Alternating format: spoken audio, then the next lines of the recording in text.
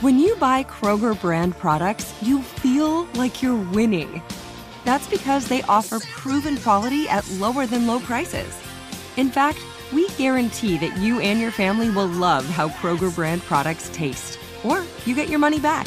So next time you're shopping for the family, look for delicious Kroger brand products, because they'll make you all feel like you're winning. Shop now, in-store, or online. Kroger, fresh for everyone. Looking to step up your Mother's Day flowers? The Home Depot has an idea. Let Mom's green thumb do some digging with colorful flowers, pots, and premium soils to bring out the most in her patios, walkways, and gardens. Right now, get Vigoro potting soil, just $8.97 for strong, healthy, vibrant plants indoors and outside. Shop our wide selection online and pick up your order in-store and give Mom the gift of a beautiful garden. Get Vigoro potting soil, just $8.97 at the Home Depot. How doers get more done. You're a growing business, which means you need every spare hour you can find. That's why the most successful growing businesses are working together in Slack. Slack is where work happens, with all your people, data, and information in one AI-powered place. Start a call instantly in huddles and ditch cumbersome calendar invites. Or build an automation with Workflow Builder to take routine tasks off your plate. No coding required. Grow your business in Slack. Visit slack.com to get started. Go behind the wheel, under the hood, and beyond with Car Stuff from HowStuffWorks.com.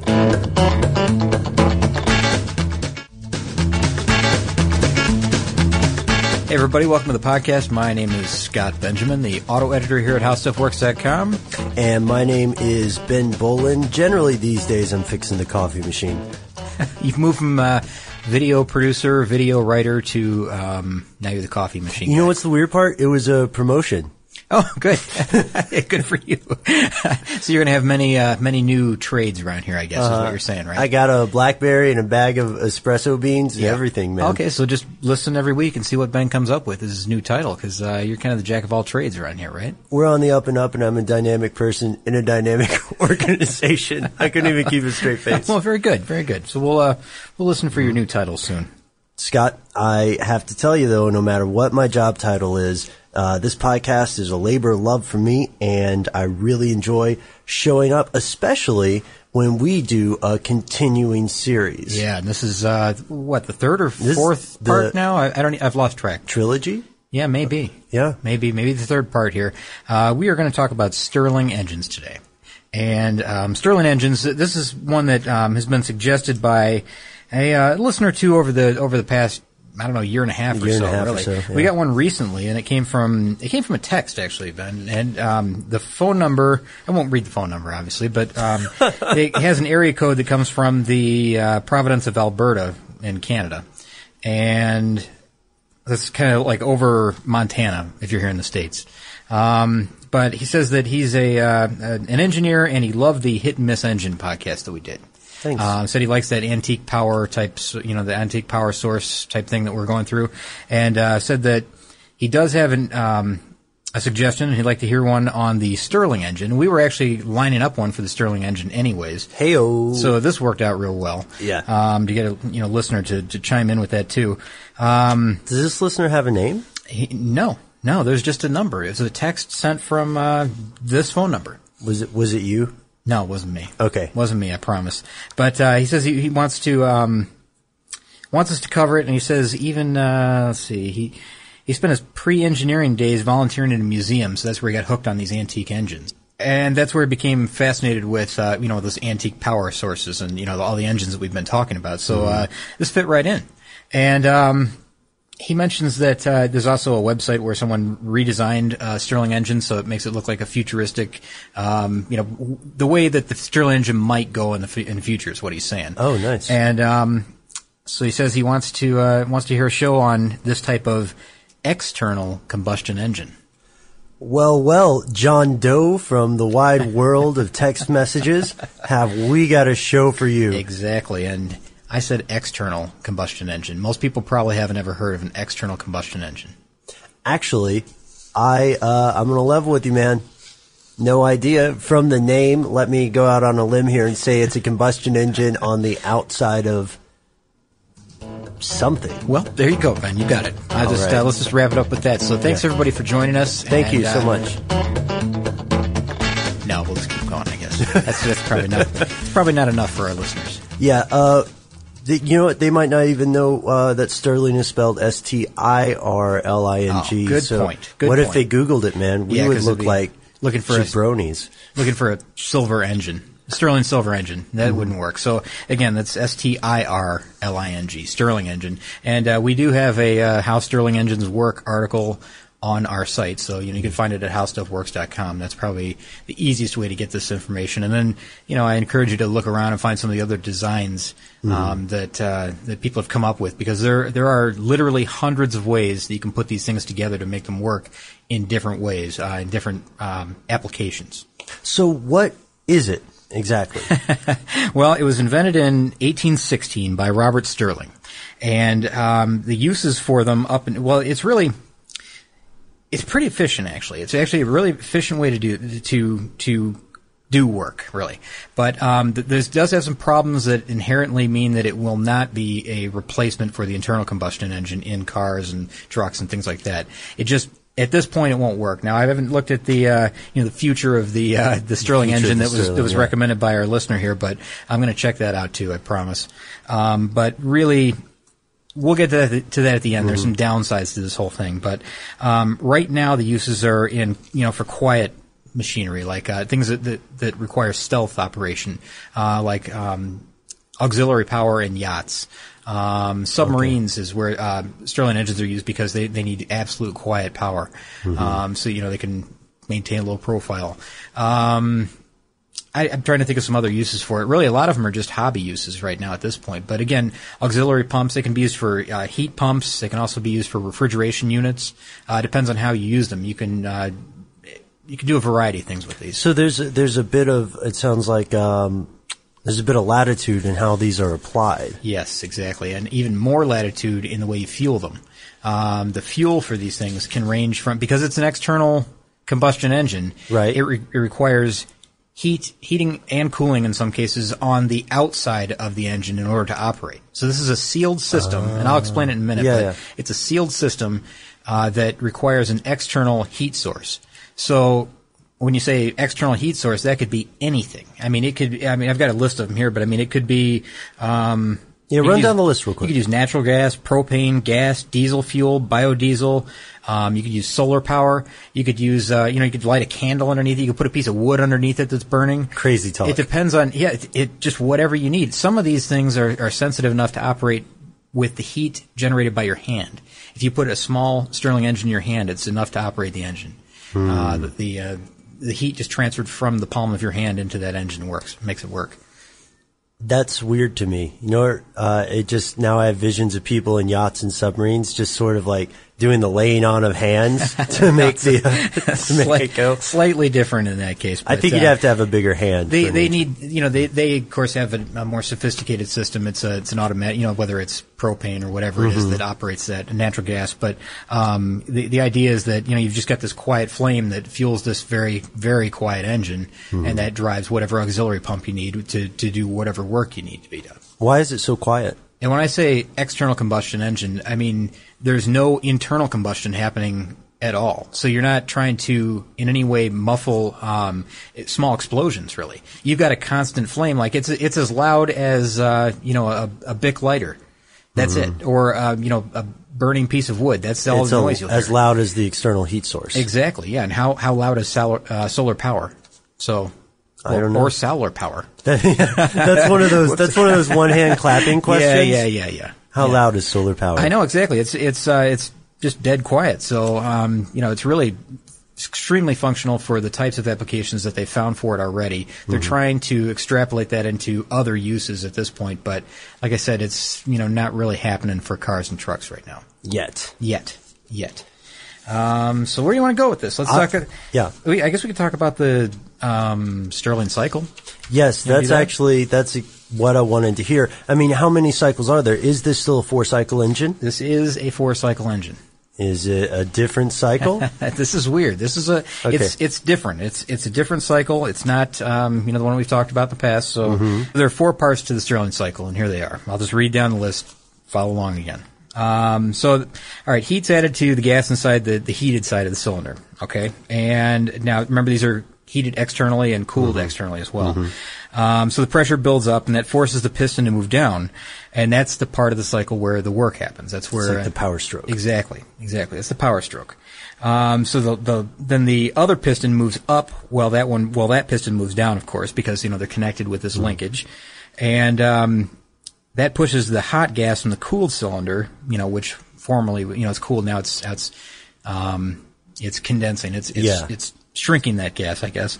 And it's allowing, lowers the pressure, so it makes it easier to compress the gas in the next part of the cycle. Okay? Okay. So the piston then, in the cooled cylinder, starts to compress the gas, and the heat generated by that compression is then removed by the cooling source. So, even though there's heat being generated by the compression, the cooled side, is the outside is taking that away. It's pulling the heat out of it. Yeah. Exactly. Yeah. It's a strange process, but you've got to see it to understand how it works. And the fourth part of this is then the piston, the cooled piston moves up while the heated piston then moves down, and that forces the gas into the heated cylinder where it heats up again, and again it repeats the whole cycle. So it's this continuous up, down, and I know that's really confusing to listen to without No, it makes seeing sense. it. It's like a seesaw. It up, is down, It up. is, and it's heated, cooled, cooled, and you're talking about expansion, contraction, contraction, over and over and over again. And really, that's probably the best way to say it. I mean, I would encourage everybody to look at our site, because there's a quick animation. You can hit the play button on the animation on our site 4 times and get through the 4 cycles, and it'll show you exactly what's going on. But the best way to describe it is heated, cooled, compression, expansion, compression, expansion. Yeah, exactly. And what's amazing to me, though, it's still difficult to visualize that happening quietly, because we're talking about, when we talk about engines, especially talk about a combustion engine, as we've said before in previous episodes, we're talking about controlled explosions. Yeah, exactly. And you've got exhaust, and you've got just other noise, because you've got the timing chain inside. You've got all kinds of things happening that are noisy. You've got pulleys and drive belts and fans and everything else running. This, you've got 2. Well, let's just for our example, you've got 2 cylinders, and they're sealed. They're airtight. Which is so weird. This is the first sealed system engine we've talked about. Yeah, I think it is. Yeah, I mean, yeah, you're right. It's like a hydraulic system almost, but with air. It's it's sealed. It's really as quiet as the bearings are on this whole thing. I mean, if you want to keep it quiet, you keep it lubricated, you keep it. The bearings are the right way. It's just really, really. It's actually very efficient operation, and it's very, very quiet. Very, smooth operation of this whole thing. It's really a smooth operator. It's sophisticated. Sorry, but it's not very powerful. I think I see where the show's going now. We're going to talk about some cons. It has the potential to be a powerful engine. I mean, it depends on the size of everything that you do. I mean, you could make these really strong, but the problem is, there's a problem, and that's why you don't see them in more common everyday uses, I guess, like cars and trucks. Sure. Okay. And I guess the problems are, here's the problems. I'll just go through them. They're real quick. I mean, just a couple, but they're big enough that this causes a stumbling block for us. Do it in kind of like a dramatic voice, so the gravity of it hits us. I don't know about dramatic voice. I'll try. Okay? All right. Dun, dun, dun. Okay, so remember the heat source is external. Okay, so one thing is that it's not something you can instantly control. I mean, you'd have to turn up the heat, allow this process to take place before anything really happens. So there's going to be a long delay between when you need that power and when you shut that power off. So it's going to continue to operate at whatever the last temperature was up until it you can reach it, expand it up to that other temperature. Yeah. That's probably a bad way to say all this. No, I get what you're saying. But you have to. You have to expect a lag time, I guess, in these, and that's on both sides, speeding it up and slowing it down. You need to accommodate, adjust for that lag time in between. Which reminds us of what? Steam engines. Exactly, you're right. Another contender that couldn't quite beat. That's right. Good old 4-cycle internal combustion. You're right. So there's that whole problem of requiring time to warm up before it actually produces what we call useful power, I suppose. Right. And the other thing is that, we mentioned this just briefly here, but it can't change its output very quickly. So, no acceleration. Exactly. The acceleration is poor, and as well as, backing this thing down when you need to. Mm-hmm. But major enough that, they're just not, like I said, right now they're not very practical. I have a third reason that I think is also think is an obstacle. And it's this: if we wanted to put something like this on a moving object for the average Jane and John Doe, how would we regulate that external heat source, external cooling source, because of the energy it's going to take to produce a consistent external heat source? Mm-hmm. If you add that into the calculations, no matter how efficient the Stirling is, we still have this really inefficient, probably, heat source outside of it on a moving vehicle. Yeah, you're still going to be carrying a propane tank, or you're going to be carrying a natural gas tank. You're going to be carrying something along with you, whether maybe it's a wood burning fireplace. Yeah, maybe it's like a tractor trailer with just on fire. Yeah, or you could dump all of your old yard waste into the front end of your car. Nice one. And it decays, creates heat. Yeah, you could use that. And we already said that you had some prep time in this. So cow manure. Yeah. I was just the other day, remember when I was like, what am I going to do with all this? Why did I even buy all this cow manure? Yeah, why do you have so much cow manure? It was on sale. I have a weak spot, Good reason. Really? Good reason. You're way too nice. There's some kind of fun projects that you could do with Stirling engines as well. Now, the one that we've got on our site, I spotted this on another site as well. The photo that we have on our website comes from a site where they sell kits. And they sell, Stirling engine kits that you can build, and they gauge these by how many evenings it takes you to build them, right? So, So there's comfortable evenings, I guess. It's not like you're working on it round the clock. But the one that you see on our webpage, that's a Stirling engine that costs right around, and the price right now is right around $429. And that one uses just the heat of your hand. That's the one I was mentioning that you can place in your hand, and that's it's enough cool. So the temperature difference is just the difference between the base plate heat and the top plate heat, or top plate being cooled or removing the heat from the base plate. But that's really, like I said, that's it only requires 7.5 degrees difference to operate. So you can heat it up just 7.2 degrees, I think is what they said. Okay. 7.2 degrees more than whatever the top ambient temperature. Exactly. Yeah, the ambient temperature would be the top plate. And you're warming the lower plate. I guess you could cool it and it would do the same thing. You could drop it down 7.2 degrees and it would operate. So I've got to ask you, man, before we close out, what's your verdict on this? Because we've talked about several engines that have similarities but a very different roster of pros and cons for each type of engine. Now, we've gone into some of the cons here. We've gone into some of the positives. It's quiet. It's efficient. It can be used in multiple applications, and you can scale the size. Yep. But it, as you said, it's very flexible with the fuels. And it's flexible with fuels, which is actually... You can't get more flexible with the fuels than that, I don't think. Right. That's everything. Unless you're just running, But, True. But that's the thing. I'm very interested that John Doe from the text message world had such a great idea for covering this, because it seems like that those advantages might be worth the work if we could just figure out how to stabilize a heat source, how to lessen the cost of the heat source. You know what? Sky's the limit, man. I think you're right, but right now they're being put to use in plenty of good applications. Where the benefits are best used. Yeah. Clearly, submarine is an excellent use for something like this. Yachts, I can understand why you would want. You don't want your yacht to be loud. No, if you're sitting in a dock area, in Monaco or wherever, of course that's where you would be. That's where you go, of course. And you're sitting there. You don't want an 8-cylinder or 2 8-cylinder diesel engines running just so that you can have water pressure. Yeah.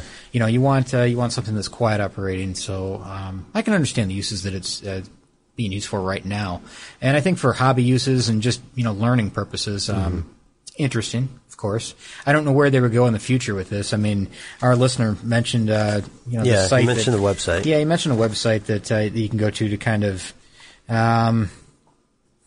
He says even Dean Kamen, spelled Kamen or Kamen, sees a future in the Stirling engine as he redesigned it on his website. So he's apparently got some new use for the Stirling engine that, like I said, I'm going to look this up afterwards and find out what's really going on with it. We got something cooking, hopefully. Yeah. I would love to. Cooking. Yeah, I would love to see it. Well, I'm doing that as a segue into... Really? Yeah.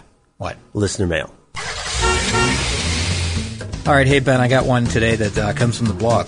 We don't Awesome. often read the blog stuff on the podcast, but I figured today, why not? We're talking about engines, and we've got a comment from our Rotary Engine podcast. Yes.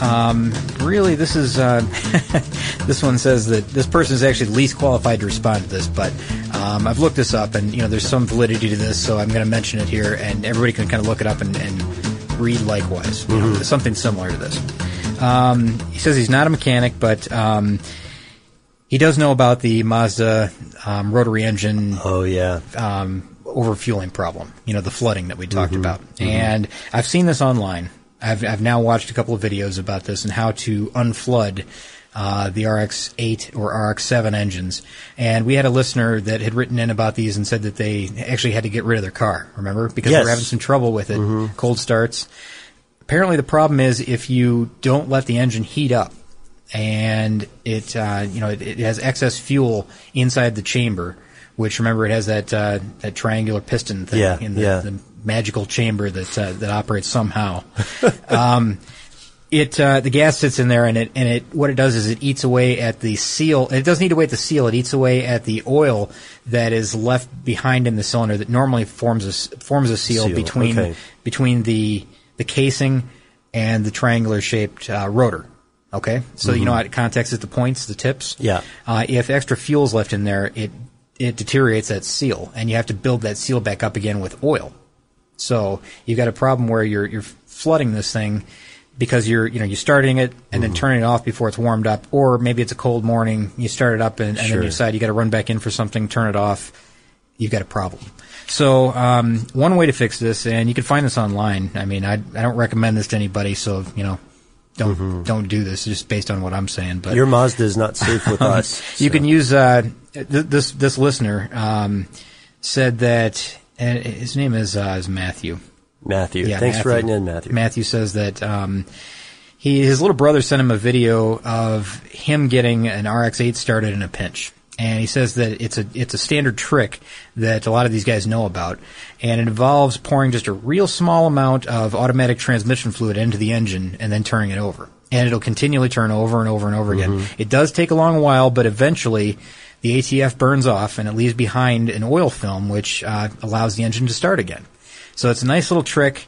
I've heard of things like this happening, and he says it's really actually kind of spectacular to watch because it creates a lot of smoke. I bet it does. And I was just thinking. I think in the video that I was watching, they were even expecting a little bit of flame out of the exhaust pipe, but I didn't see any. But the video that I happened to watch, someone had purchased a car that was supposedly ruined. I'm doing finger quotes in there. Ruined because it just wouldn't start. The mechanic, now remember this is a rotary engine. The mechanic said something about a broken timing belt or something like that. Well, these rotary engines don't have timing belts, right? So that tells you the validity of that. But the guy that bought the car for $30 says that he put $20 into parts to get this thing going again, and then he drove it for a couple of years and sold it for a few grand. Crazy. So he bought the car for $30, got it running for another $20. Be on the lookout. Not bad. Yeah. Not bad. But he just bought this distressed car, and it looked like a nice car. Yeah. I think it was an RX-7. You don't want to do that trick every day, though. No. You don't want to be your normal starting routine. No. Find a way around it, because if you know what causes that, avoid it. That's the best way to do it. And what Matthew has persuaded me in his email, or I'm sorry, in his comment, obviously the RX is an inferior horror movie car at this point. If it can't do cold starts, the scene in the movie where it's always like... Yeah, you're right. You're right. No way. I was wondering where you're going with that. So was I, man. It just works out. Yeah, I guess it does. Yeah, it'd be a perfect one to put on the old farm somewhere in the middle of darkness, and someone's struggling with the keys, fumbling with them. Yeah. Someone running at the car. That's where you're getting at, That's right? where I'm at. Yeah, I see. But, we should also get our head back in the engine game, because I think we've covered the Stirling engine pretty well, man. It might be time for us to head off into the sunset. Maybe, yeah. I'm sure there's a lot more that people could dig into, and I'm sure that our listener who sent in the text message from somewhere in Alberta, he's probably saying there's a lot more to cover, and that's not right, that type of thing. But honestly, the cycle, relatively easy. Just take a look at our site, get the basics down, and then investigate further. And that's what I do, and that's what you do as well. And we sure hope you guys have enjoyed another installment of our continuing series on engines. We're going to keep this shindig going, right? I think so, yeah. There's a lot more variety out there that we need to cover still. So I'm interested. I'm excited about doing some future podcasts about this too. But here's the catch, listeners. We need to know what kind of engines you want to hear about. Yeah, exactly. I mean, there's a huge variety out there, so let us know what you want to hear about next, and we'll look into it. Yeah, and real quick before we head out, we've got to catch you guys up with some stuff. You can tell us via email, of course. You can also tell us via Facebook, via Twitter, and via the blog. Yeah, because as you see, we sometimes read blog posts or responses to blog posts online. So. Yeah, you never know what we're going to do. All right, so what about you guys? Tell us what you think. Send us an email at carstuff@howstuffworks.com. For more on this and thousands of other topics, visit howstuffworks.com. Let us know what you think. Send an email to podcast@howstuffworks.com.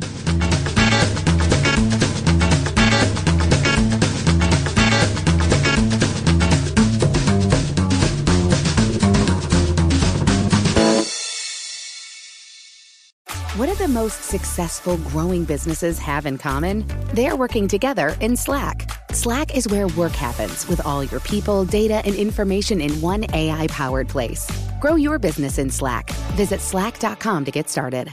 What's up, y'all? Janice Torres here. And I'm Austin Hankwitz. We're the hosts of Mind the Business, Small Business Success Stories, a podcast presented by iHeartRadio's Ruby Studios and Intuit QuickBooks. Join us as we speak with small business owners about the tools they use to turn their ideas into success. From finding that initial spark of entrepreneurship to organizing payments and invoices, we've got you covered. So follow and listen to Mind the Business, Small Business Success Stories on the iHeartRadio app or wherever you get your podcasts. You've probably heard a lot about electrified vehicles lately. Well, Toyota has electrified options for every lifestyle. We've got hybrids, no plug needed. Let's go. But we also have plug-in hybrids, if that's your thing. Woo-hoo! You can even go 100% electric in the Toyota bZ4X. With so many options for reducing carbon emissions, Toyota is electrified, diversified. Learn more about our Beyond Zero vision for the future at toyota.com/beyond zero.